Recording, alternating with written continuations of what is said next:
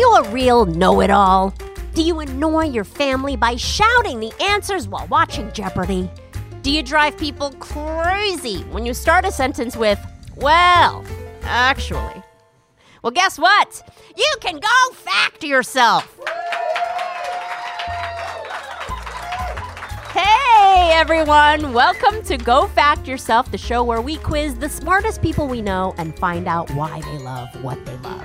I'm Helen Hong, and now from the Carl Sagan and Andrean Theater at the Center for Inquiry West in Los Angeles, here's our moderator, J. Keith Van Stratton. Thank you so much, everybody. Thank you, Helen. Wonderful to see you. So nice to see you, J. Keith. Helen, I am just back from a mini vacation. A min vac?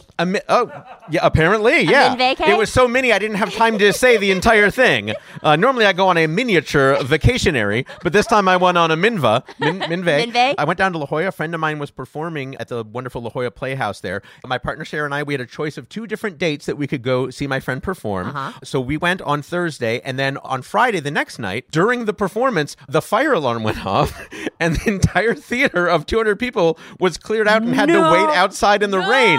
Yeah. In the rain to pass the time. They were playing games and singing happy birthday to someone in the crowd and This sounds amazing. Trying to find a date for one of the single people in the audience. I was going to say, anything that involves being forced to be out in the rain reminds me of a rom-com. Oh, right? yeah, Like, why yeah. is there always a rom-com scene in the rain where they're like, I love you too. Why are we Helen getting doesn't have wet? time to say romantic comedy. No, rom-com, mini-vay. But I was wondering, you've done so many performances over the years. Have you ever had a performance interrupted either by something like a fire alarm or something else that had to just stop the show right in the middle? I have never had my stand-up show interrupted by a fire alarm. I've been in shows where like people have had like medical emergencies in the audience. Did they bust a gut? That's a regular state That's of a regular affairs, state, yeah. especially when I'm on stage, right? Right. Yeah. All right. Well, let's hope to keep the gut busting happening, and please do not pull the emergency alarm just because you're trying to meet a nice person in LA. Or have a health scare. Yes, Like, don't. let's stay healthy. Let's keep those alarms off, and let's get going with this show. Because today on Go Fact Yourself, 2 guests will compete to answer questions about facts they know, facts they might not know, and frankly, facts they should know. Plus, we'll meet actual experts on 2 very different topics, and finally, we'll declare one of our guests the winner of today's show. Let's get started and meet today's guest, Helen, who is up first. She is a best-selling and award-winning cartoonist, graphic novelist, writer, and illustrator whose books include Over Easy, and TV writing work includes The Simpsons and Pee-wee's Playhouse. It's Mimi Pond! Mimi Pond! Right here. Hello, Mimi Pond. Hello there. You look fantastic. Thank you. You have, for our listeners who are not able to experience this live, you have very colorful hair. You have very colorful glasses. Now, I'm a little colorblind. Do they match? Are they the same? Yeah, sure. They are. Oh, wow. Sure they do. Okay, Helen. Your style is like what I aspire to be, just like the hair and the funky glasses and the loud jacket and just unabashedly just all the colors. Well, thanks. I can't take responsibility for my hair. My hairdresser's a genius. His name is Alan Negus.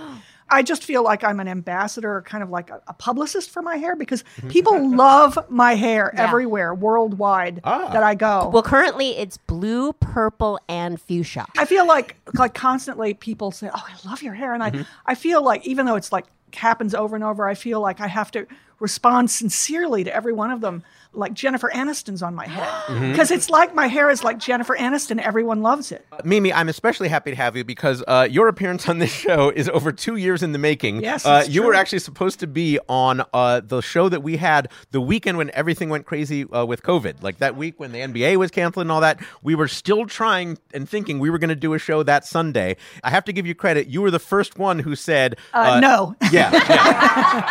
I believe the phrase you used was, "Shit is going down. I'm not coming."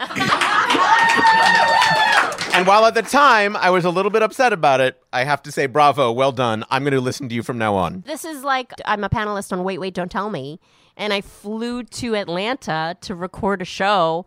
And between the time that I got on the plane and got off the plane, Tom Hanks had announced he had it. Right. And that's when they decided, yeah, maybe Maybe Well, we if Tom should. Hanks has it, then I mean, that's all hell's That's it. broken Yeah. loose. Helen mentioned Over Easy. It's a book that I really love. You also have a sequel to it called The Customer is Always Wrong. Now, both of them took place at Mama's Royal Cafe in Oakland, which is actually one of my favorite breakfast places to go when I'm in Northern California. It's the best. It's great. It's a real place. It's still there. Now, you worked there in the 1970s. How often do you get to go back and experience it again, and what's it like for you? Well, I still have a lot of friends there. I used to go back often when I was working on the 2 books.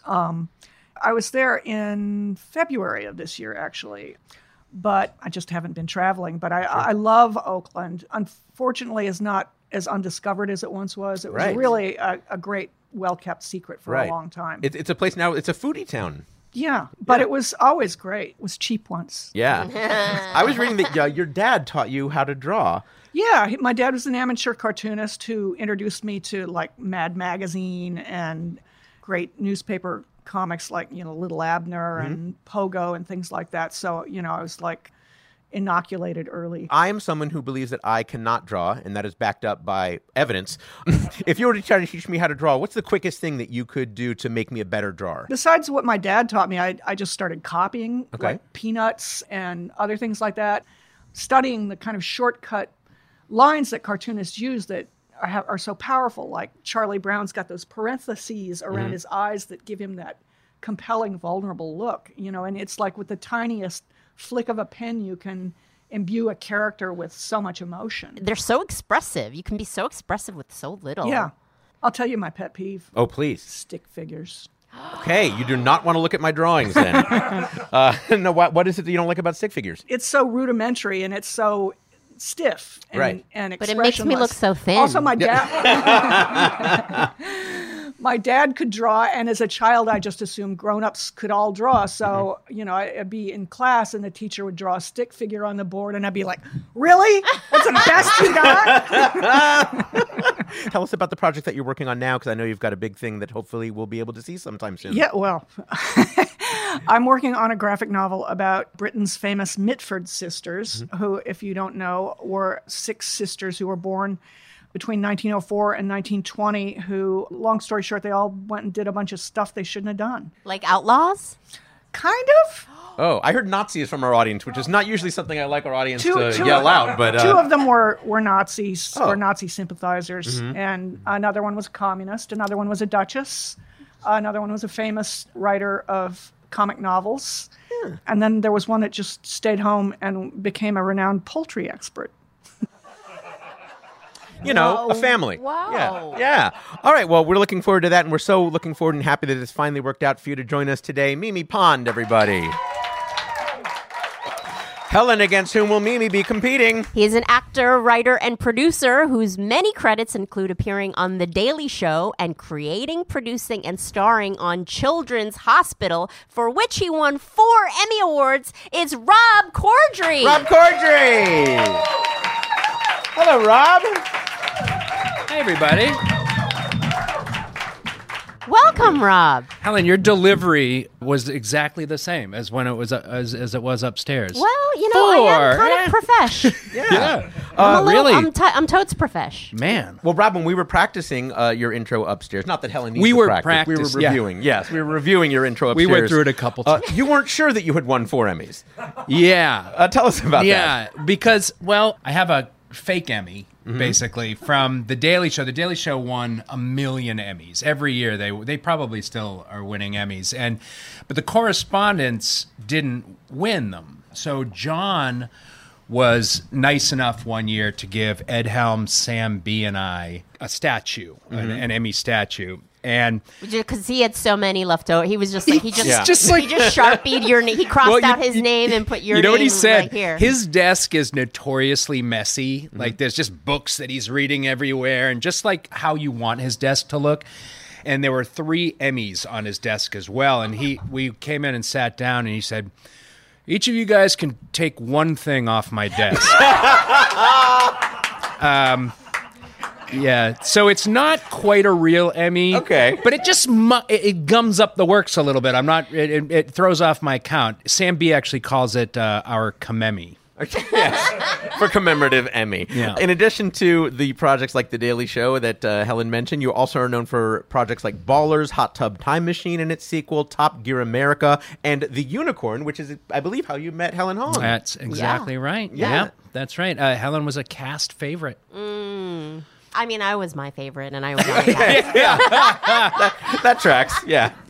What was it like working with each other on The Unicorn? Absolutely incredible. I mean, Super fun. the table reads. Yeah, that's the were only just place we saw each other, really. Yeah, because we never had scenes No. together, but the table reads were so funny, and They were- everyone was so good. Everyone was so into doing that show and so into it when someone like yourself would come and give it their all and get as excited as we were about it. And the writers just figured you out right away. And Yeah. Helen was just dropping diamonds. And like they would just write Cadillacs of a joke for her. Speaking of actors who would join the shows that you've been on, I saw an interview you did where you said that when someone comes on a show and will ask you for advice, if it's maybe their first time being on a set, you'd say, always hang up your costume at the end of the day and don't be a dick. Don't be a dick, man. Tell us about each of those pieces of advice. Well, first of all, the costume thing is young actors have to remember that we have the easiest job on set. We have to say lines believably. It's nothing. We're the last ones in and the first ones out. And the crew works so hard, and I think it's the most important thing for actors to think about. Always be thinking about it. And do you tip? Do you leave tips for the... Yeah, I do it. I do it really like I have a big bill, like a big stack of bills, wad, and I'm yeah, like, yeah. here you go. Yeah. Hey, how about a little extra Something. steaming of that jacket tomorrow, huh? Hey. Gift cards are nice. Last thing I want to ask you about, I read that you and your brother actually are Eagle Scouts. That's right. We're Eagle Scouts. Tell us what that was like, and are there any skills that you still use from your Yeah. Eagle Scouting days? Well, you know what? Knot tying skill is sort of the quintessential Boy Scout thing. And I could tie the heck out of a knot. Sure, I can lash two poles together. What a useful skill. You got two poles and some cord? We got some microphone cable. Yeah. We'll see if we can get that Actually, worked out for it's you. hard to say because every time I go camping with my family, which is infrequently because they hate it, I seem to just remember these things. Like building a fire, for instance, is one of my favorites. I can build a fire in the pouring rain. Yeah, you pull out the matches and... Yeah, and the Boy Scout water, which is gasoline. Excellent. Well, we'll see if any of those skills come to bear today. I don't think so, but we're happy to have you nonetheless. Rob Corddry, everybody. All right, Rob and Mimi, we asked each of you to provide us with a few topics outside your field of work in which you feel you have some expertise. Mimi, you said you know a lot about Mad Magazine, Patty Hearst, and, equally problematic, shopping at Costco. Whereas, Rob, you said you know a lot about the TV show Marvel's Agents of S.H.I.E.L.D., the movie The Abyss, and... left turn, CIA tradecraft. Ooh. So, more skills than maybe just tying knots or tying knots around a hostage. We'll find out. It's related. Later on, we're going to ask each of you some in-depth trivia questions about one of those topics. But first, we're going to get your thoughts on something you might know nothing about. It's time to split some hairs with our What's the Difference round. We'll have one question for each of you, each worth up to 2 points. If either of you gives an incorrect answer, the other person has a chance to steal. Your topic today, Hall of Justice. First up is Mimi with Hall. Mimi, while they both might get you from one room to another, what's the difference between a hallway and a corridor?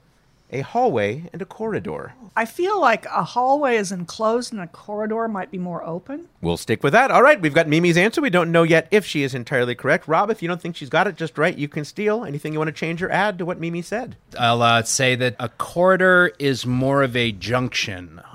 It's more of a coming together of halls. The coming together of halls. Okay.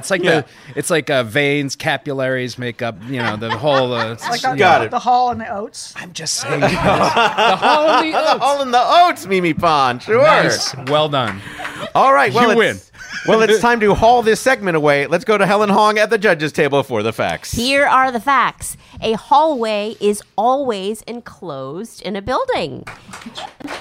And it's usually wider and might contain furniture like a coat rack or a narrow table against its wall. A corridor is usually narrower and used only as a passageway with nothing else in it. It's also not necessarily enclosed and not necessarily in a building, like the passageway on a ship or train. That's right. And speaking of trains, corridor is also used metaphorically, like the Acela Corridor, which refers to cities on Amtrak's Acela train route. It's a narrow passageway that hopefully doesn't have a coat rack on it. Although you know what they say, you can't spell coat rack without track. They're always saying that. Helen, how did our guests do? Get me out of this. I think, Mimi, you definitely got 1 point for saying hallways enclosed. Mm-hmm.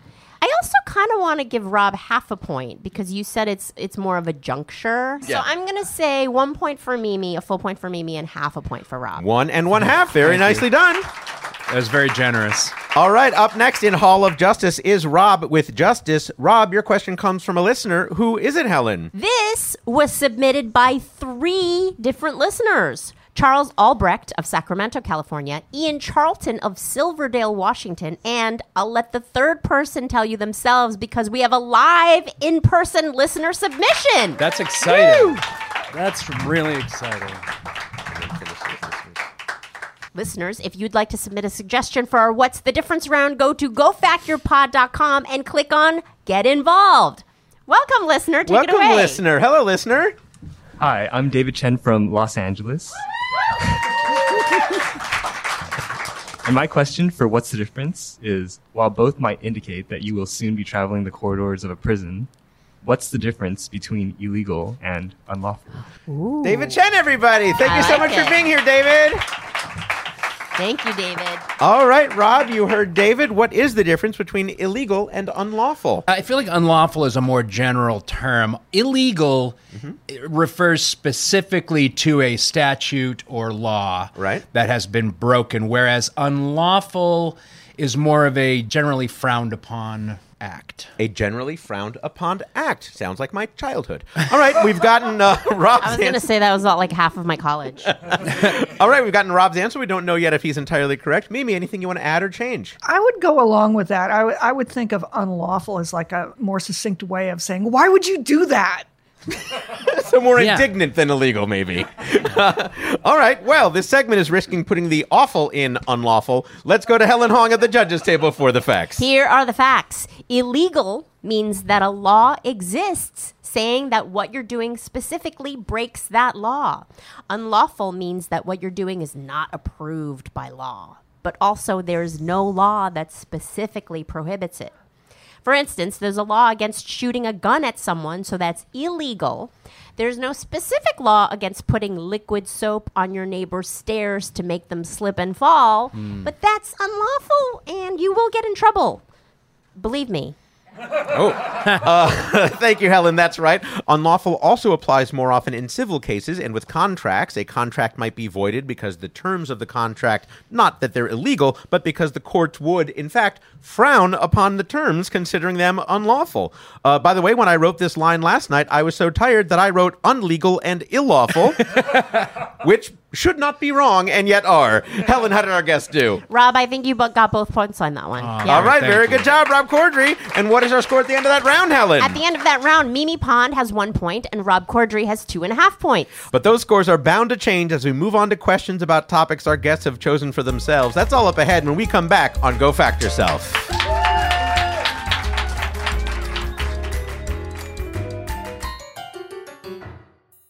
I've got a very special guest for this ad. Hi, honey. Hi, it's Sarah Rodenbaugh, your fiance. That's how you always say hello to me. Well, we are here to talk about Butcher Box. We are big fans of Butcher Box. And with Thanksgiving just around the corner, Butcher Box turkey is something that you should be checking out because coming across a deal like this is amazing. Searching for free-range turkey without antibiotics or added hormones, it must be kind of difficult for you. Well, guess what? We've got a special offer coming up to tell you about that makes your search done and done. But first, honey, let's talk about why we love Butcher Box so much. Well, it takes the guesswork out of finding the high-quality meat and seafoods that you can trust. And other things that are important to me, they're humanely raised, 100% grass-fed beef, free-range organic chicken, and pork raised crate-free, and wild-caught seafood. Plus, you can enjoy exclusive member deals so you can save big on your favorite cuts. And speaking of favorite cuts, we were just out of town, and I had the opportunity to order some Butcher Box that would be waiting for us when we got back. And oh boy, boy, was it waiting. It was waiting in our fridge, luckily, because someone was able to put it there for us. And we've been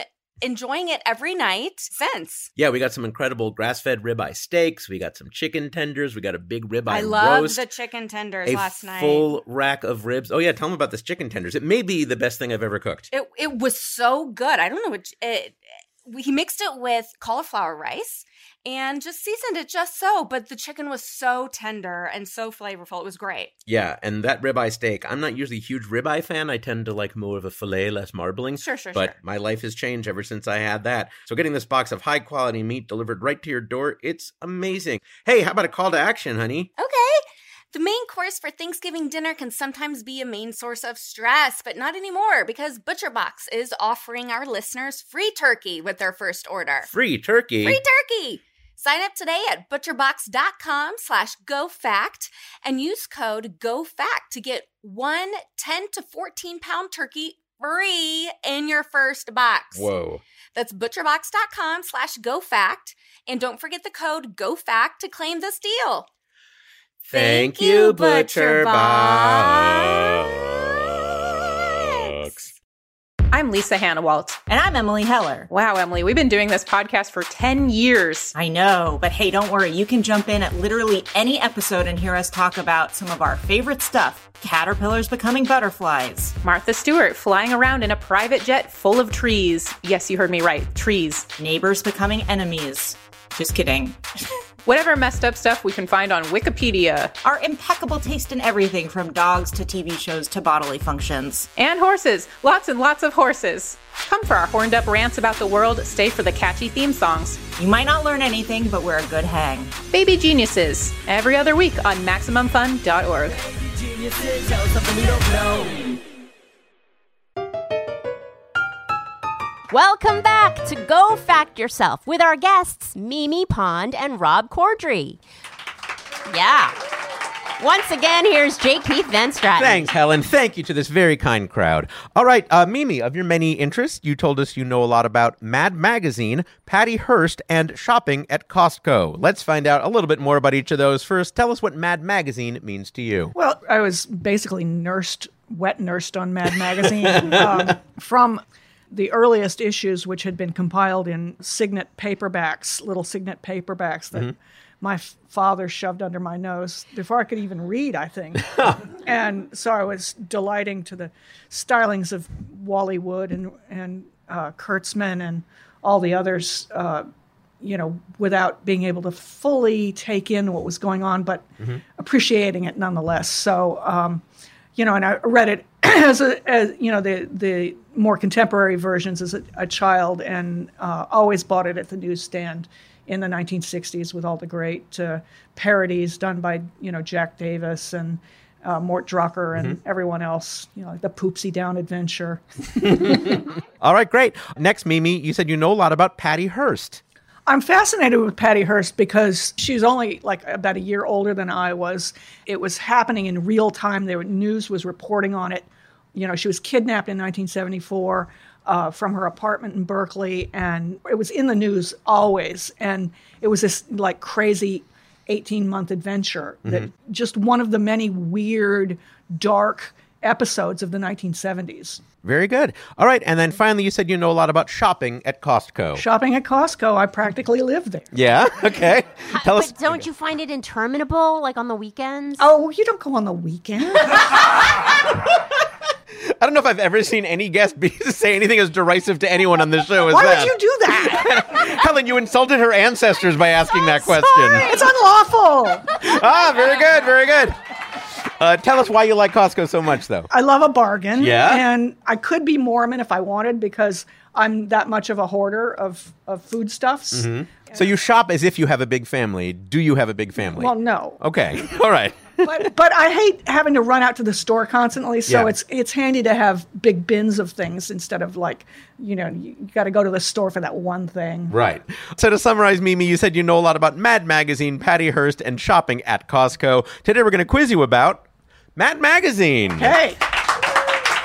I'm curious, as a cartoonist, do you notice elements of Mad Magazine showing up in your work? Oh, yeah, absolutely. And what were some of your favorite segments from your favorite issues of Mad? Al Jaffe's Mad Fold-ins Sure. were always brilliant. And the Mort Drucker stuff and the Wally Wood stuff is amazing. The details, I think he called it chicken fat.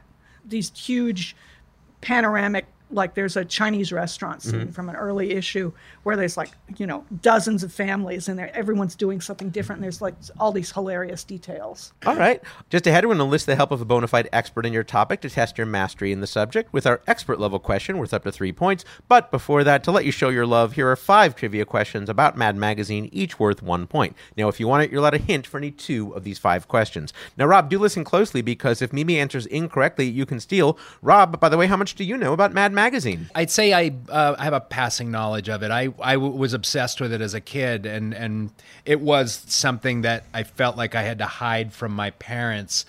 They looked down on it. I thought it was dirty. Like I thought I was sneaking Playboy or something. Right. That was a fold out, not a fold in, I think. Yeah. I had the more I got into the paperbacks than I did the magazine. Okay, well, let's see how this quiz goes. Here's question number 1 from Mimi Pond.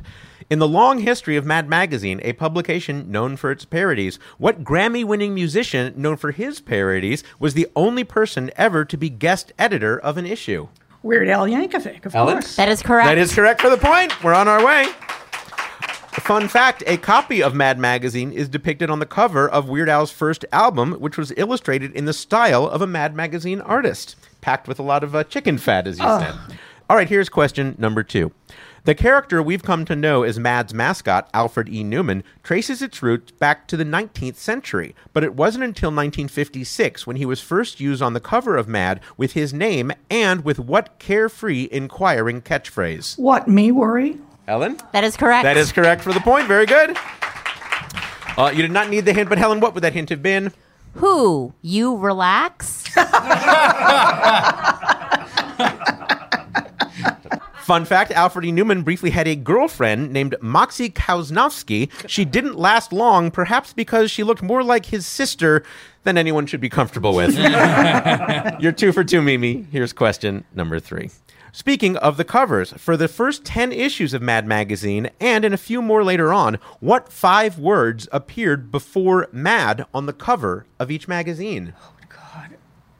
Oh, I should know this. Oh, I'm going to need a hint. All right, Helen, how about that first hint?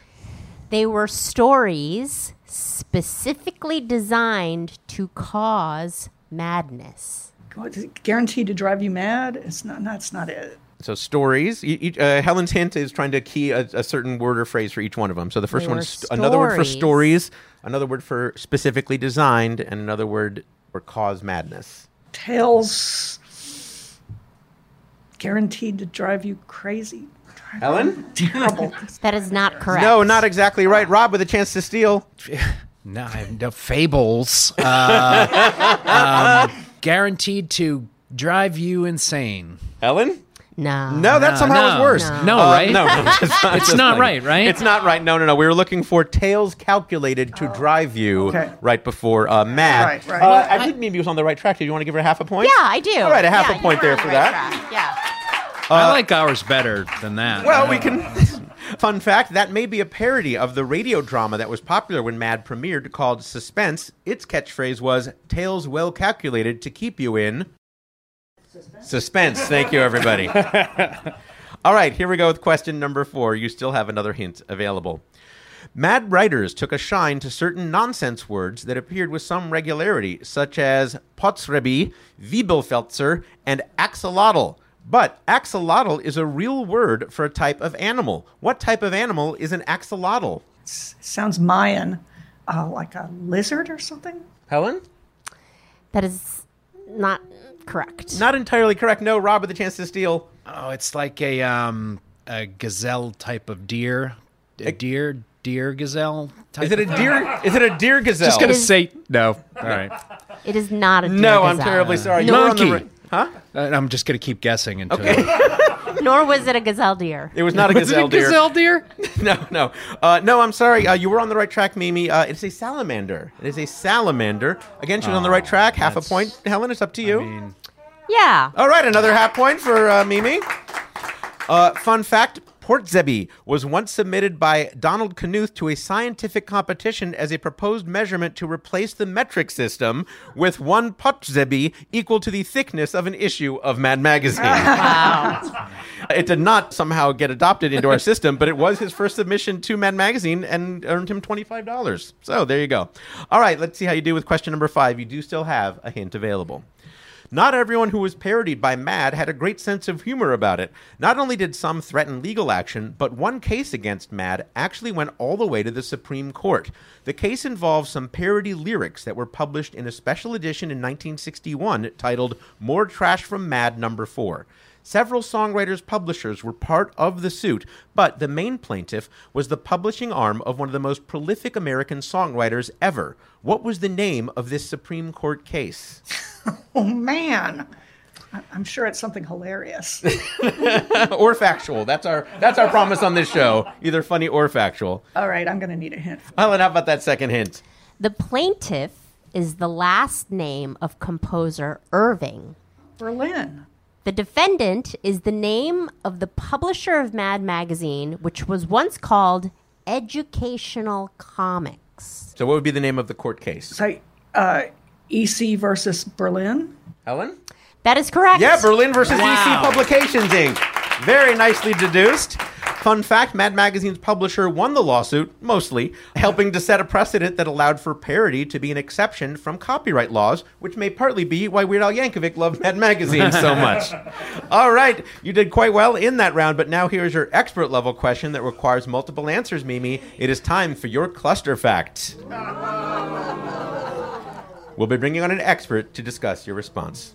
Mimi, according to Mark Evanier, author of Mad Art, a visual celebration of the art of Mad Magazine and the idiots who create it, only 3 artists have contributed to more than 400 issues of Mad Magazine.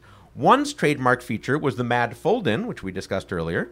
One's trademark was caricatures of famous faces, and one's trademark was drawings in the margins. For up to 3 points, who are these 3 artists? Well, Al Jaffe and I want to say Mort Drucker. Okay. And Sergio Aragones. All right. Well, Helen is taking note of those answers. We have an expert on hand who can tell us for sure. Helen, who do we have tonight? Joining us tonight is the author of Mad Art, a visual celebration of the art of Mad Magazine and the idiots who create it. It's Mark Evanier. Hello, Mark Evanier. Mark, it's so wonderful to have you here. In addition to writing about comics and cartoons, you've written many yourself, including Scooby-Doo, Plastic Man, Garfield and Friends, Superman the Animated Series. You also have a fantastic blog that everyone should read called News From Me, M-E, for Mark Evanier. And you've worked with a legendary Mad artist on a comic book. Tell us about that. Well, I've been doing for 40 years a comic book called Gru the Wanderer, which is created by a man named Sergio Aragones, whose name was just dropped here, and who I think we have around here someplace. Yes, I understand you brought a special guest with us. That's right, yes. There he is. Hello, Sergio Aragones. Hey, guys. Hi, Mark. Thank you. Hey, Mark, dressed like me. What is this? Yeah, very good. It's so wonderful that you're able to join us via Zoom, Sergio. For those who don't know, you are the recipient of the National Cartoonist Society's Reuben Award and in the Will Eisner Hall of Fame for your work for many years in cartoons and drawing. Congratulations, and thank you so much for being here.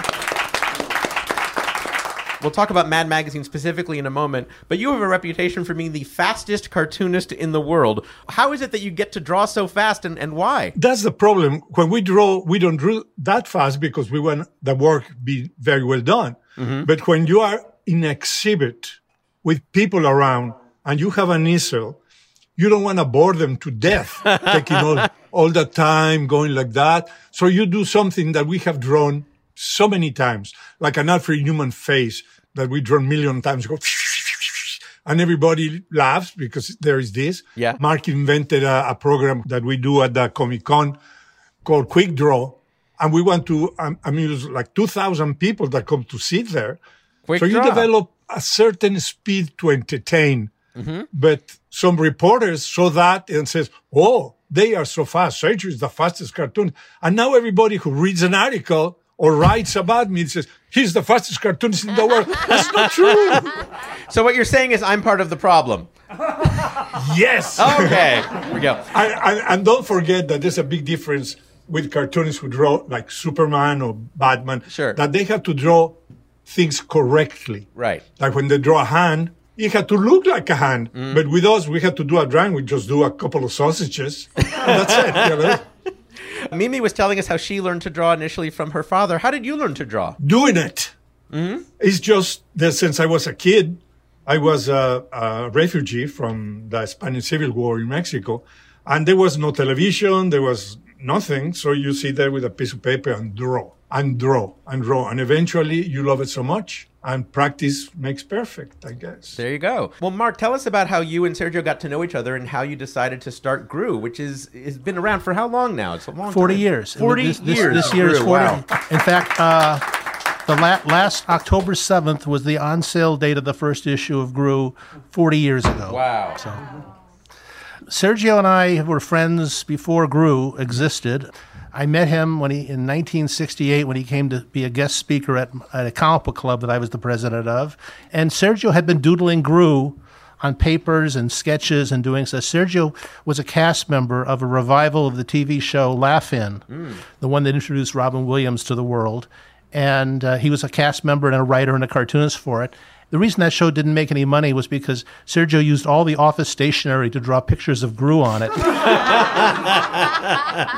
And he had done one short story of GRU, and I went to him and said, we need some stories for the backup of this comic we're doing called Destroyer Duck, which was drawn by Jack Kirby and written by Steve Gerber. Sergio gave us GRU to run there, and everybody wanted to see more stories of it. And so he came to me and said, I'm going to do more stories of GRU. The first story had no words in it, and he said, I need someone who can put some words in these things. And he asked me to collaborate with him on it. And one of these days, it's been 40 years now, and one of these days I am going to get paid. Now, you joke about it, but this was a different kind of a comic because you both owned it. Oh, Sergio owns it, and I have a share of this. But back when Sergio was starting to do GRU, a lot of publishers wanted to publish it, but none of them wanted to let him own the copyright on it. And for a while, GRU did not get into print because of that, because the people at DC and Marvel and other companies said, well, if we publish it, we have to own it in perpetuity. We have a mini-series that's coming out just before Christmas, and the fourth issue of that is the 200th GRU story comic book we've done. Congratulations. That's fantastic. Yes, go ahead, Sergio. Also, don't forget to say that it took us 10 years before we could publish it because of the ownership. Wow. Yeah, well, it's we were lucky that we came along at a time when we didn't wind up like the guys who created Superman or Batman or Wonder Woman or whoever other characters. And I'd found be so themselves mad if I was them. shut out of their own creations. Yeah. And Sergio, when are you going to cut Mark in on the action? Okay. I'm sorry, we seem to have suddenly gotten a bad connection on our Zoom. All right, let's talk about Mad Magazine. Sergio, you mentioned that you'd grown up in Mexico, originally from Spain. How did you discover Mad Magazine? Oh, when I was finishing high school, Mad came out in a hotel that had magazines from all over the world. When I picked it up, I didn't speak any English, but the drawings drove me nuts. I couldn't believe that there were such quality in humor work. The satire of certain movies and everything, it was just fascinating. And I will go to my friends and says, please help me understand this. That English that is in Mad is not the English that we learn in school. Yeah, you didn't have Potzribby and Wiebelfelzer, I imagine. Oh, my God. Tell us about how you got to work for them. I understand you actually still weren't speaking very good English when you approached the office. Not that good English at all. I went there because the humor that I do, as you show, I don't use words. It's mostly pantomime. And when I arrived to the magazines trying to make a living in 1962, I went to all the magazines and they really didn't care that much for humor without words. A lot of them saw the style and says, you should go to Mad Magazine, which to me was absurd because I have never seen any type of humor like that. So I went there to really meet the people and to be rejected. But Antonio Proillas was there, the guy who draws The Spy. And in Spanish, I told him, please introduce me to the other people. He said, well, you introduce yourself because I don't speak English either. So that was it. So I went. They liked my work. I had some cartoons about astronauts. They bought 2 pages and a few cartoons for the covers. And suddenly I went out with a check that I have never seen before in my life. This in 1962. It was like, Yeah. So it was amazing. That was really the beginning. They bought and they asked me, well, write another article for Matt. You have a couple of cartoons about motorcycle cops. Next day, before they opened the office, I was there. Wow. I didn't sleep, and I presented over 20 gags already drawn about motorcycle cops. And they figured out, well, we have a little mind here, and that was it. And here we are almost 50 years later, and you're still going at it. Mark, Mark, I wanted to ask you, how did you come to write about Mad Magazine, and what did you discover in that process? I am the exact same age as Mad Magazine. We're both celebrating our 70th birthday this year. And I've been reading Mad since issue number 70, as a matter of fact. I love the magazine so much that after I bought number 70, I started hitting secondhand bookshops in Los Angeles, and by the time number 71 came out, I had a complete collection of back issues, including all the Signet paperbacks that Mimi mentioned. Mm-hmm. And one day, an editor at book publishing company came to me and said, we need a book on the history of Mad Magazine. Would you please knock this out for us? Since then, I've just been flouting the useless, except to get on this show, knowledge of history of Mad Magazine around the place. Very cool. Well, let's get to the reason that we brought you here as far as our game is concerned. You heard the question that we asked of Mimi. We wanted to know who are the 3 artists who have contributed to more than 400 issues of Mad Magazine. Helen, what was the first answer that Mimi gave? Mimi said Al Jaffe. And Mark, is that right? That is one of the 3. That is one of the 3. In fact, the most prolific, I believe, at the moment. Very good, Mimi. That's still alive. I think he's 101? 102. 102. Wow. All right. All right. What was the next answer that Mimi gave, Helen? Mimi said Mort Drucker. And Mark? And that is correct also. Correct also for the point. And finally, what was the last answer that Mimi gave, Helen? Mimi said Sergio Aragones. And Sergio, is that correct? Totally. If Mark says so. Yes, very good. 3 for 3 in the cluster, Mimi. Very nice job. Mimi, while we have our experts here, is there anything you'd like to ask or say to them? Well, just that I've always been a huge fan of Sergio's. And we met a few years ago at a Cartoonist Society party at the Smokehouse in Burbank. And I enjoyed talking to you very much. And Mark, I think I met you originally through Sherry Flanagan from the Lampoon. Very possibly, yes. Yeah. Mark, if people want to find out more about you and what you're up to, where can they do that? Well, I have the blog you mentioned, newsfromme.com, NEWSFROMME, ME are my initials.com. And that's enough. You don't need any more than that. And Sergio, where can people find what you're up to?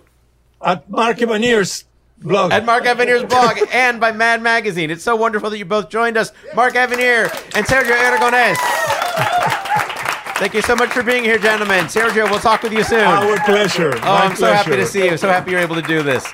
All right, Helen, what is our score at the end of that round? At the end of that exciting round, Mimi Pond has 8 points, and Rob Corddry has 2.5 points, with a round of questions for Rob coming up. That's right. We're going to talk with Rob about a topic he knows about. Plus, later, Mimi and Rob will go head-to-head in our Fast Facts round, all to find a winner on Go Fact Yourself.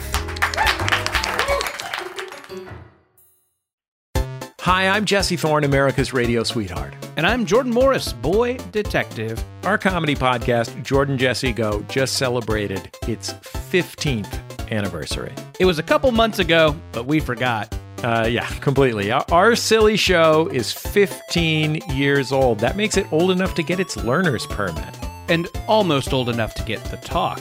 Wow, I hope you got the talk before then. A lot of things have changed in 15 years. Our show's not one of them. We're never changing, and you can't make us. Jordan Jesse Go, the same forever, at MaximumFun.org or wherever you get your podcasts. Hi, I'm Julian Burrell, associate producer and editor of Go Fact Yourself. Go Fact Yourself is part of the Maximum Fun Jumbotron program. The Jumbotron program allows anyone to share their message on our podcast, just like the Jumbotron at the ballpark. It's a fun way to show your support for your favorite celebrity trivia podcast and get the word out about what you're up to. It's easy and cheap. Only $100 for a personal message or $200 for a promotional one. And your message will be read by Jay Keith and or Helen. Or me, if that's your thing, but I don't think it is. A promotional message is one with any sort of promotional or commercial component to it. The cost is $200, and the character limit for your message is $500. Use your promotional message to advertise nonprofit organizations, independent entrepreneurs, Kickstarter projects, webcomics, medical marijuana dispensaries, and any other businesses you would like to promote.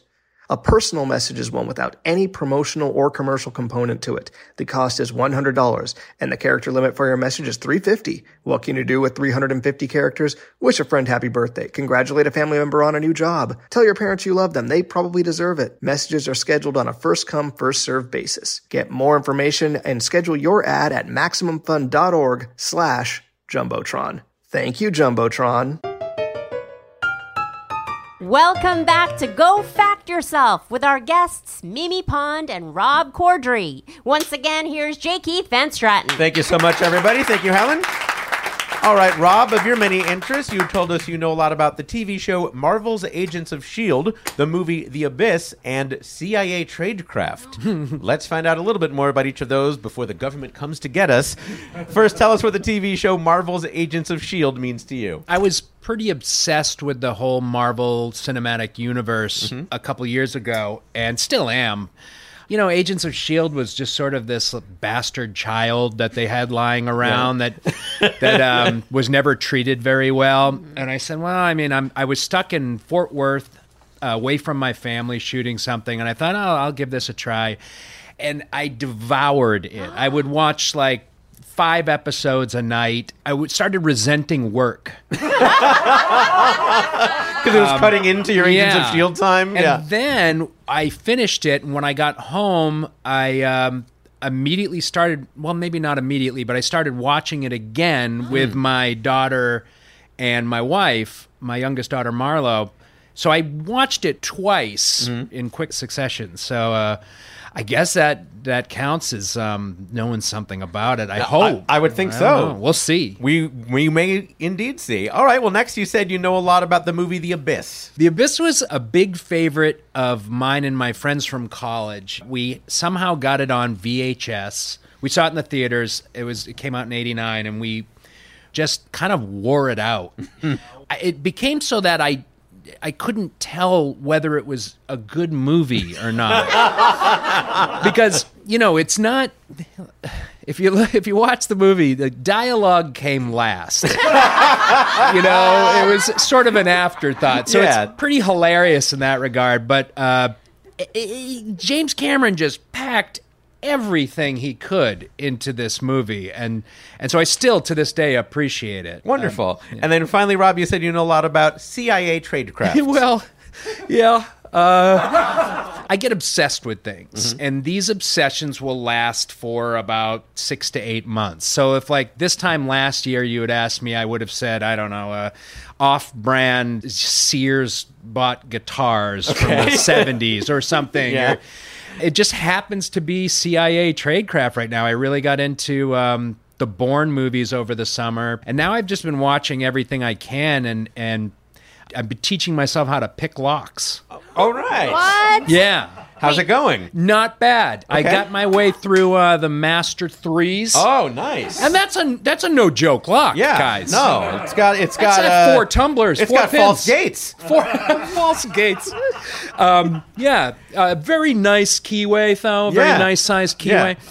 I sometimes have gotten into a YouTube vortex with lockpicking videos. Oh, they're amazing. Yeah, they're great. Right? Do you watch The Lockpicking Lawyer? The what? The Lockpicking Lawyer? No, I highly recommend The Lockpicking Lawyer. Those freak me out because I'm like, if I know about these. Here I am wasting my time with Dr. Pimple Popper. Not at all. I'm with you, Mimi. Give me a Dr. Pimple Popper over any locksmithing thing. Well, they both involve poking something and moving things around and hoping they open up. All right, so to summarize, Rob, you said you know a lot about the TV show Marvel's Agents of S.H.I.E.L.D., the movie The Abyss, and CIA Tradecraft. Today we're going to quiz you about the TV show Marvel's Agents of S.H.I.E.L.D. Okay. All right. You mentioned that you rewatched it with your family. What was it like seeing it through their eyes, and did they enjoy it as much as you? Well, yeah, they loved it, but it was like, for me, I just forget everything that's, like, I won't remember this tomorrow. So I could watch the show again starting today, and it will be a completely new show. Okay.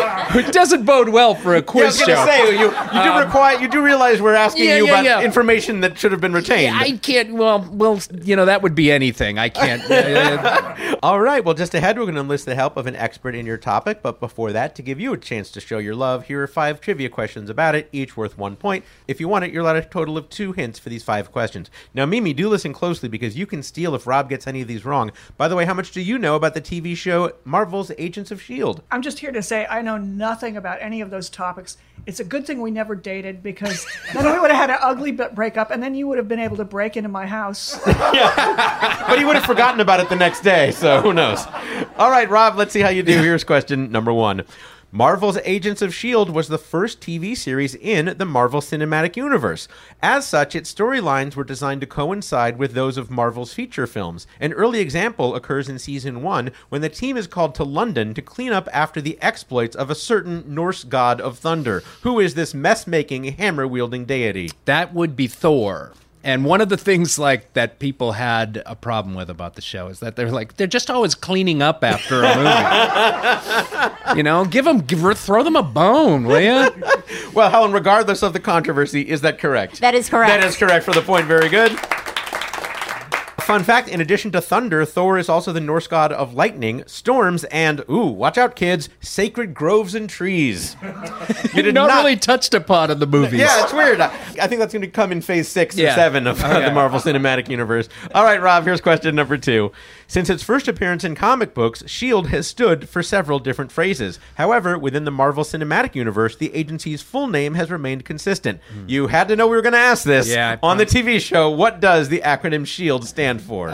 Strategic Homeland Intervention and Enforcement and Logistics Division. Helen? That is correct. That is correct. Very well done. Wow. I'm impressed.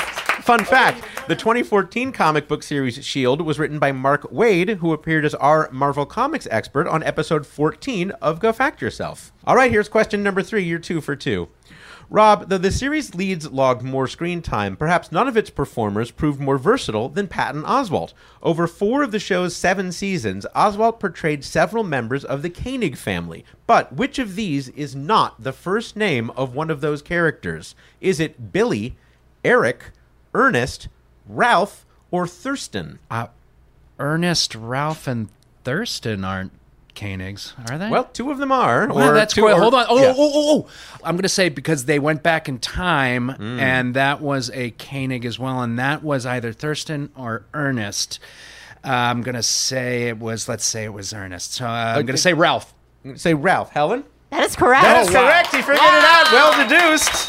I did not understand any of your deduction. Of my deduction. Deducing, but you got there. No, I love it. You went hardcore nerd on that. I love it. Yeah, I really did. Fun fact, Patton Oswalt played quadruplets, Billy, Eric, Sam, and Thurston Koenig, as well as their grandfather, Ernest Hazard Koenig. By the way, Thurston is the only member of the family who did not work for or with S.H.I.E.L.D., instead becoming a slam poet. Hopefully we'll see that in Phase 8 of the Marvel Cinematic Universe. All right, Rob, you're 3 for 3. You still have your 2 hints available.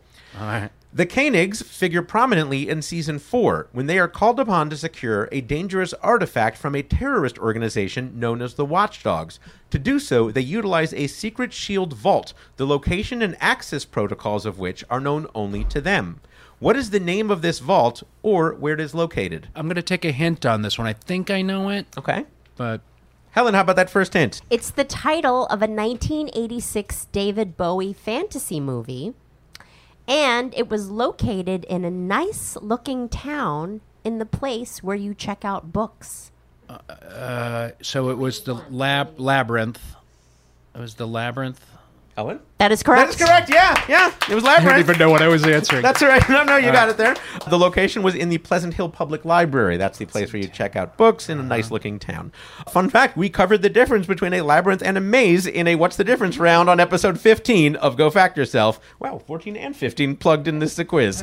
All right, you're 4 for 4. You have a chance to go 5 for 5, Rob. Among the series' other popular characters are Bobby Mockingbird Morse and Lance Hunter, played by Adrian Palicki and Nick Blood, respectively. They were so popular, in fact, that Marvel and ABC produced a pilot episode for a prospective series built around the duo. ABC eventually decided against picking up the series, and the pilot remains unaired. But What was the title of that pilot? I'm going to take a hint because this is new to me. Helen, how about that second hint?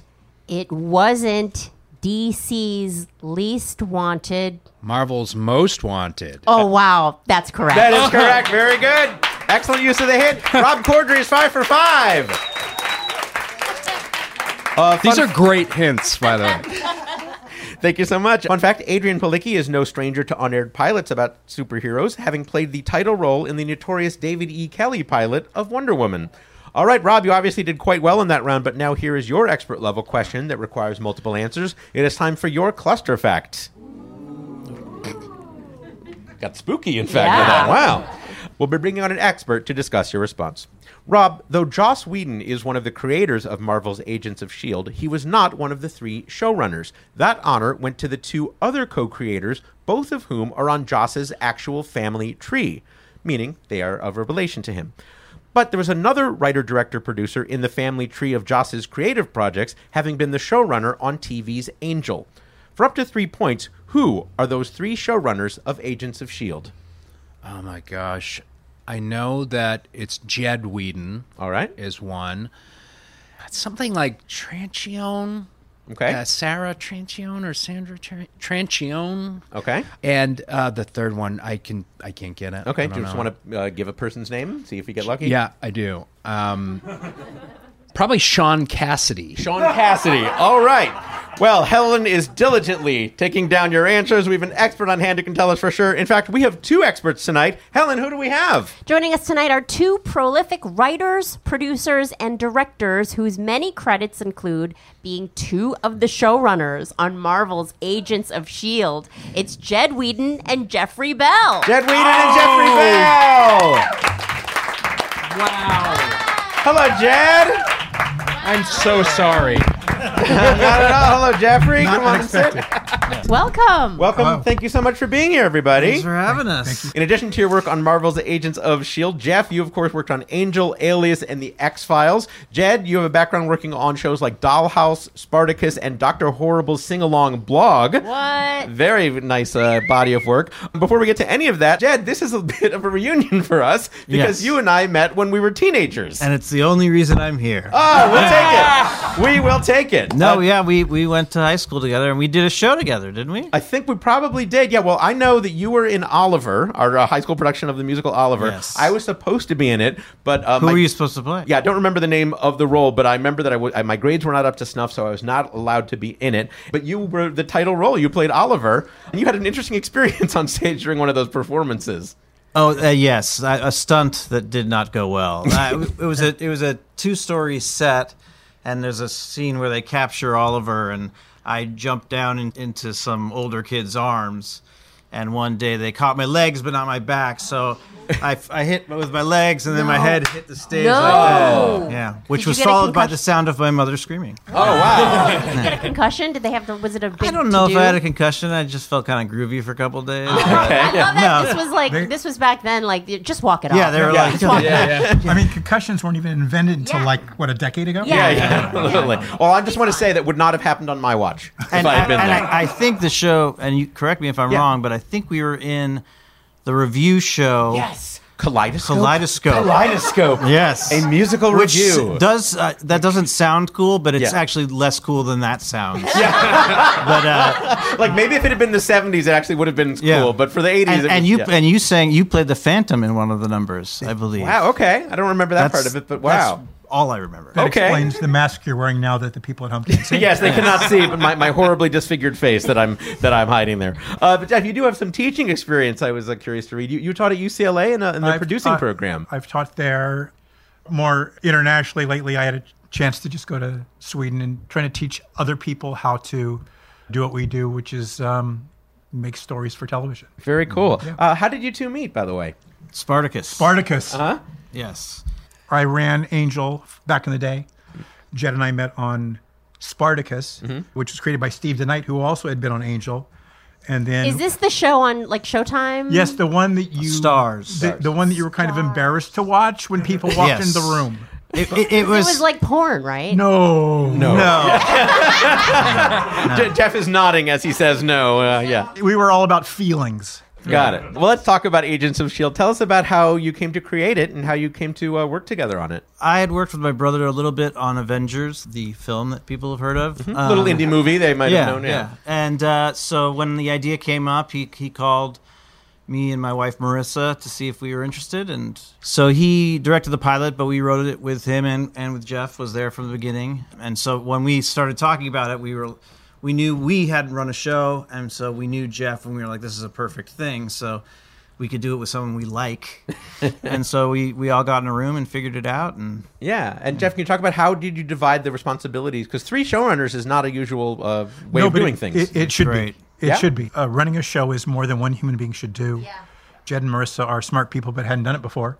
And so it was about all working together. Divide and conquer was sort of our thinking. I always think that whenever I meet a series showrunner, I'm like, because you have to answer questions about costumes and sets, and then also lead the writers. It's just too much. And then you have to write. So it's too much. So actually, it was great because we could all divvy in. And then Marissa was the actor whisperer.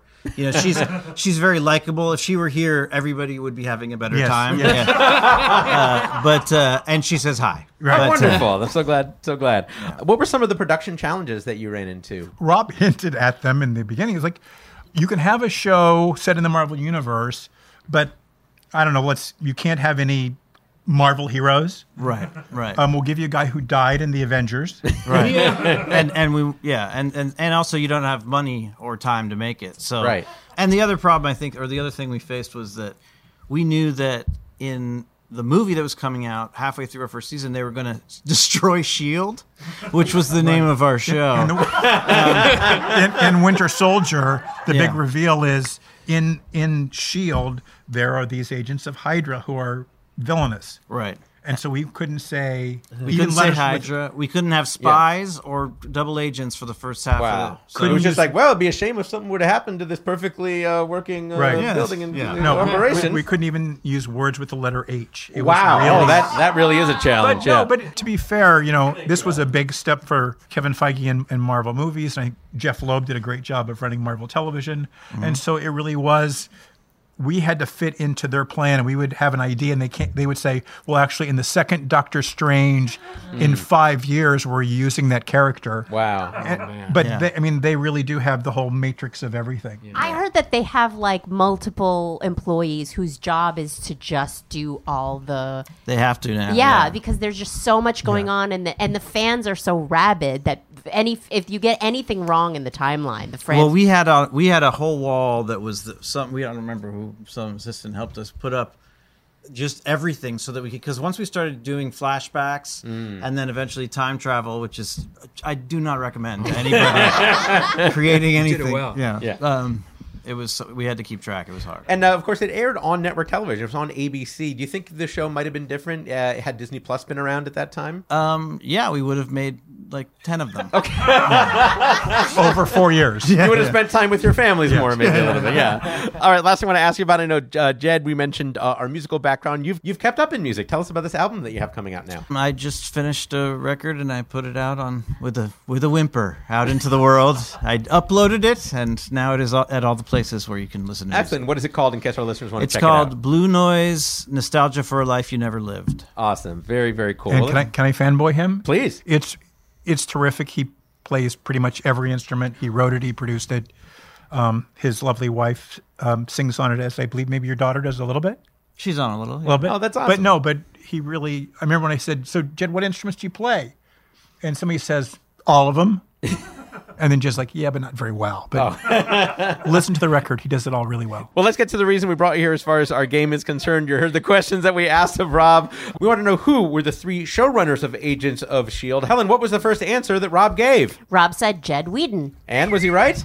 He was. He was. He's right here. It's Jed Whedon. A point for Rob. And we could just stop there. Oh, I think for the sake of comprehensiveness, we should go through all of it. Helen, what was the next answer that Rob gave? Rob said Sarah or Sandra Tranchione. It's Marissa Tancherone. Marissa Tancherone. And what is her relation in the family tree? She's my wife. She's his wife. All right. Half a point for Rob. I don't know. Actually, it's up to them. Do you want to give Rob a half? I think it's a half point. I was impressed to hear even the right vowels. It's a Thai name. It kind of rhymes. Yeah, well, Jeff Loeb never got it right, so...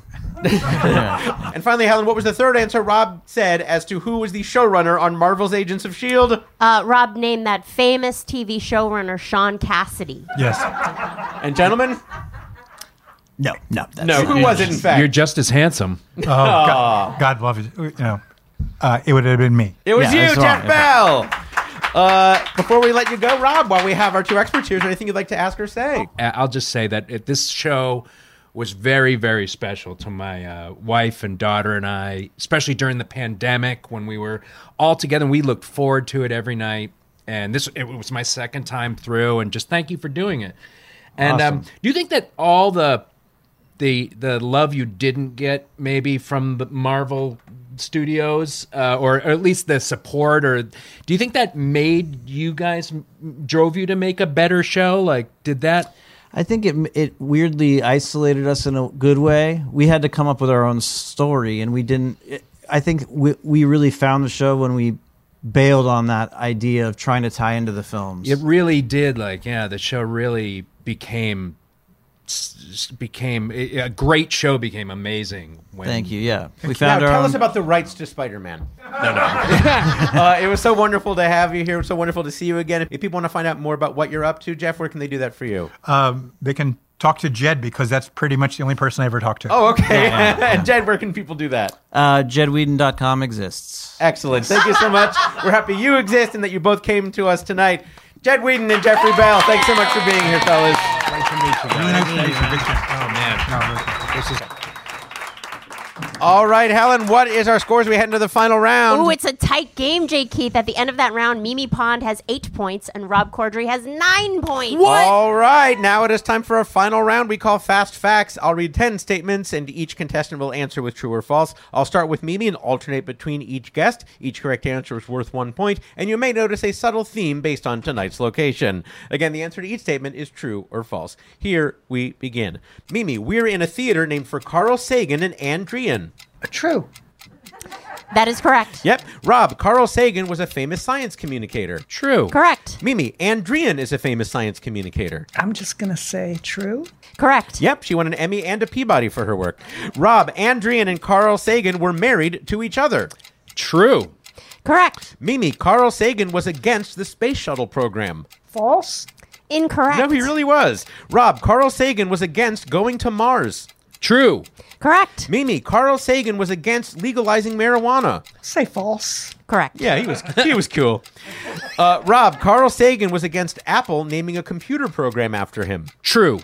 Correct. Mimi, Carl Sagan sued Apple for naming a computer program after him. I'll say true. Correct. Rob, Carl Sagan also sued Apple for calling him a butthead. True. Correct. Yeah, he really did. Mimi, Carl Sagan won that butthead lawsuit. True. Incorrect. No, Rob, Carl Sagan won the computer program lawsuit. True. Incorrect. No, Mimi, Carl Sagan was maybe a better science communicator than a plaintiff. True. Correct. And finally, Rob, and he was also an excellent namer of theaters that we're glad to be in today. Very true. Yeah, so much. Thank you. Let's give a nice hand to Rob Corddry and Mimi Pond as Helen tabulates the final score. Helen, are you ready to announce the final score of today's show? I am. At the end of that exciting game, Mimi Pond has 12 points and Rob Corddry has 14 points. Congratulations, Rob Corddry. You were the facting champion on Go Fact Yourself. Rob, what will you do with your championship? I have never won anything in my entire life, especially something based upon skill and intelligence. So I'm going to take this to the bank. Wow. I'm going to dine out on this until I forget that it happened. Wow. We'll look forward to that. Tomorrow, right? Yeah, probably. Tomorrow. That just leaves everyone here the opportunity to promote anything they might like to do. Mimi, where can people find you and what you're up to? Well, they can find me in fine bookstores everywhere. I encourage people to buy my graphic novels Over Easy and The Customer is Always Wrong at their local independent bookstore. Failing that, there's always the behemoth. All right. I have a website I haven't updated in a long time, mimipond.com, but there's that. So. Well, we're so happy that you joined us today, Mimi Pond. Rob Corddry, where can people find what you're up to? My address? My home address? That's your choice. Yeah. It's 3... That's it. That's it. Just it's three. Three. You know, you get to a level of fame in Hollywood, you just have one number. Well, let me say, I do have Top Gear. The recent season of Top Gear is still running on the Motor Trend Network and MotorTrend.com channel. Excellent. Yeah. We'll look for that. Thanks so much for being here, Rob Corddry. Ladies and gentlemen, you are so lucky because my hosting partner is this woman, Ms. Helen Hong. You can watch my comedy special streaming now. It's called Well Hong. Ha ha. Get Where can it? people see it, Helen? Get it? It's on every streaming network except Netflix. Thanks, agents. Great job. Helen Hong, everybody, doing a great job herself, as always. And me, you can find me on Twitter at J_Keith, on Instagram at jkeith.net, all spelled out. That just leaves me to thank Mimi Pond, Rob Corddry, Mark Evanier, Sergio Aragonis, Jed Whedon, and Jeffrey Bell, everybody here at the Center for Inquiry West, and thank you for listening and supporting our show at MaximumFun.org. I'm J. Keith Van Stratton. Good night.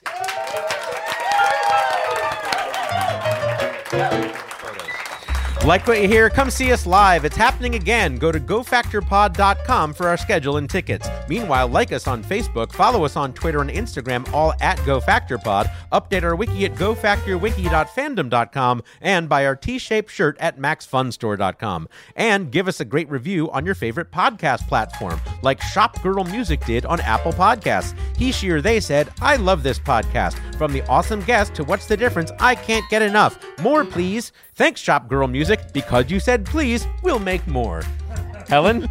Go Fact Yourself is a panel quiz program devised and produced by Jim Newman and J. Keith Van Stratton and comes to you via transcription from the Carl Sagan and Andrian Theater at the Center for Inquiry West in Los Angeles. Questions were compiled by the Trivia Industrial Complex, which this week included Clint Tauscher. We are produced in collaboration with Maximum Fun. Maximum Fun senior producer is Laura Swisher. Associate producer and editor is Julian Burrell. Our live show engineer and sound wizard is Dave McKeever. Our theme song and incidental music were written and performed by Jonathan Green. Research assistance provided by Adam Neediff, with Tom Aylesworth at Marcus, Erico, Emmer, and Brooks, and McCallan Howe. Quiz assistance provided by Leora Saul and T. Vallada Vyers. Promotional graphics provided by Erich Tran. Our show photographer is Christine Vallada. And our crew is Dave Bianchi and Spencer Marks. Special thanks to Gail Coulson, Shoshana Ryan, Jesse Thorne, Felicia Day, and Jim Underdown, Alice Pine, and everyone at the Center for Inquiry. I've been Helen Hong! Let's go read Mad Magazine! And watch Agents of S.H.I.E.L.D. Yeah, apparently it's good. Yeah.